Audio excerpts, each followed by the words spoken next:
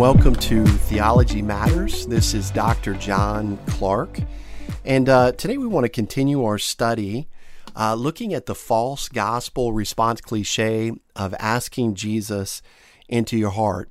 And last time we looked at the history of asking Jesus in your heart and just analyzed how this phrase may have developed over the years.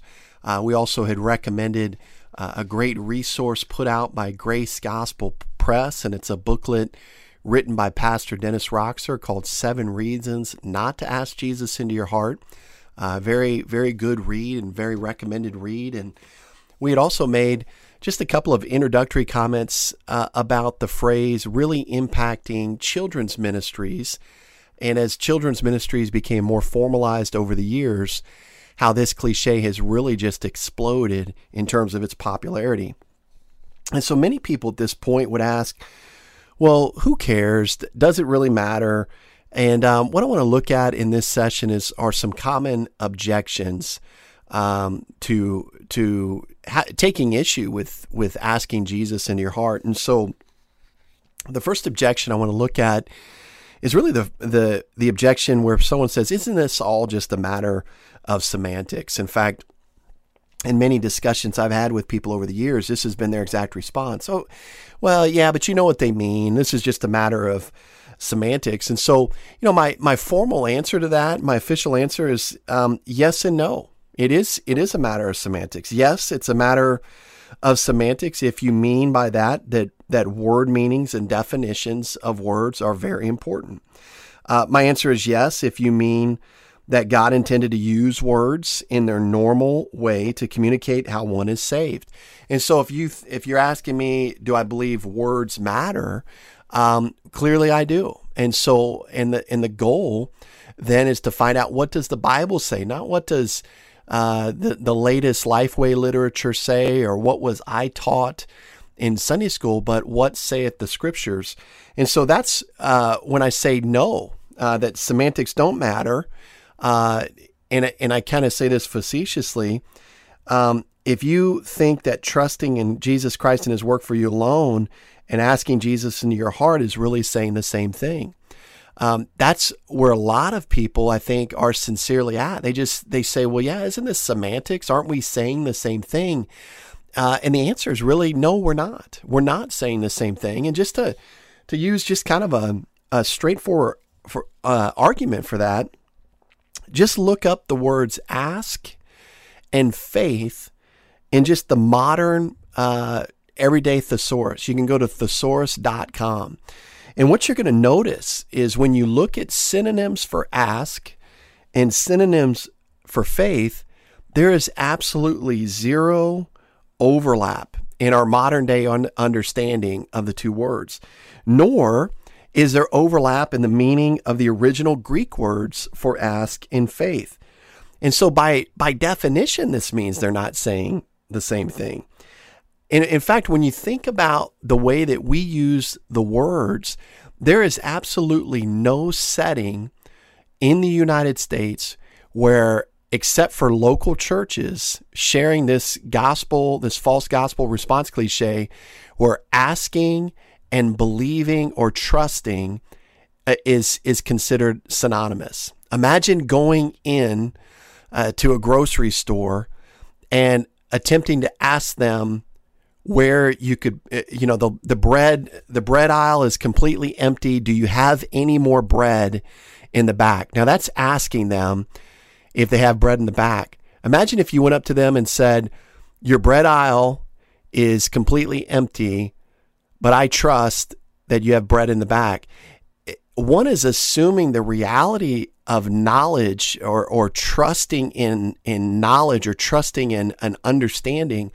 One is unsure. One is asking because since you have not been in the back, you haven't seen whether or not they have bread. You're asking. The answer could be yes or no, depending on whether or not they have it. Now, if you have been in the back and you've seen stocks, or just piled high, then of bread, then you know they have bread. and you know that you can get it. So there's a difference between asking and trusting in something. Asking someone for something and trusting that someone has already done or in something that someone will do are two different things. In fact, when you think about the word asking, it implies that the action has not been done yet. Believing is trusting that the action is already done. And so when somebody says, isn't believing in Jesus Christ and asking Jesus in your heart, aren't those two saying the same things? Clearly they're not. If we expect words to mean or to maintain meaning in terms of how they're used. And so that's objection number one. Objection number two is kind of the sincerity objection. Well, does it really matter as long as you're sincere? Someone might say, doesn't God know everyone's heart? And that's a good question. Does God know everyone's hearts? Of course he does. But let me ask you this. Let's put a couple of things that are just as unbiblical. And what I mean by that is they're not mentioned in the scriptures. Let's put that in comparison with asking Jesus into your heart. Do you think that anyone has ever gotten saved by lighting candles, by doing good works, by trying to keep the 10 Commandments? And we would clearly, those of us who have studied the scriptures know that that's clearly not how somebody is saved. And yet, couldn't those people be just as sincere as someone who is asking Jesus into their heart? And yet it's an equally unbiblical comment. It's an equally unbiblical phrase as all of these things. And so why would asking Jesus into your heart be any different than, say, lighting candles, doing 20 jumping jacks, or any other activity that you could think of that's not in the Bible as a requirement to get saved? Why would that be okay based on sincerity? Now, I should say this at this point, because if you're anything like me, if this is the first time you've heard this, you might be getting angry. And I can relate to that. The first time I heard it, I also got angry. But understand this, we're not saying that everyone who has asked Jesus into their hearts is not saved. That's a hard question to give a black and white answer to, because many people have been taught to put their faith in Christ and his finished work alone, but then they've been confused by the cliche later. In fact, one of those great examples of this, I think, in terms of how easy it is to get saved, is found in Acts 10 at the household of Cornelius. In fact, Peter had not even finished his sermon, and the Gentile believers there had put their faith in what Peter had said. They'd put their faith in the finished work of Jesus Christ before he had even finished his sermon. So I think people can get saved when they hear the gospel message and put their faith in Christ. It doesn't require any words to be said.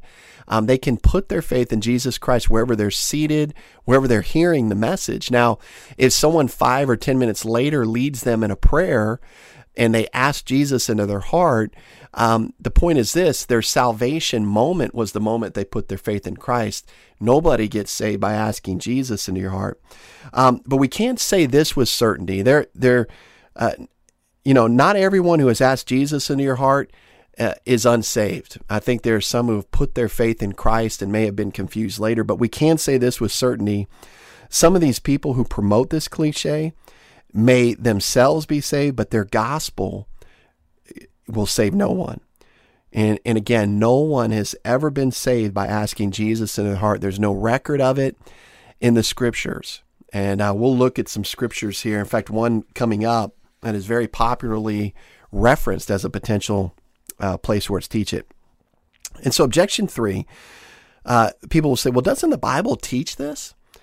And one of the things that we see is that the Bible, there's no example where anyone is instructed to ask Jesus Christ into their hearts to be saved. And nowhere in the Bible is there an example of this happening.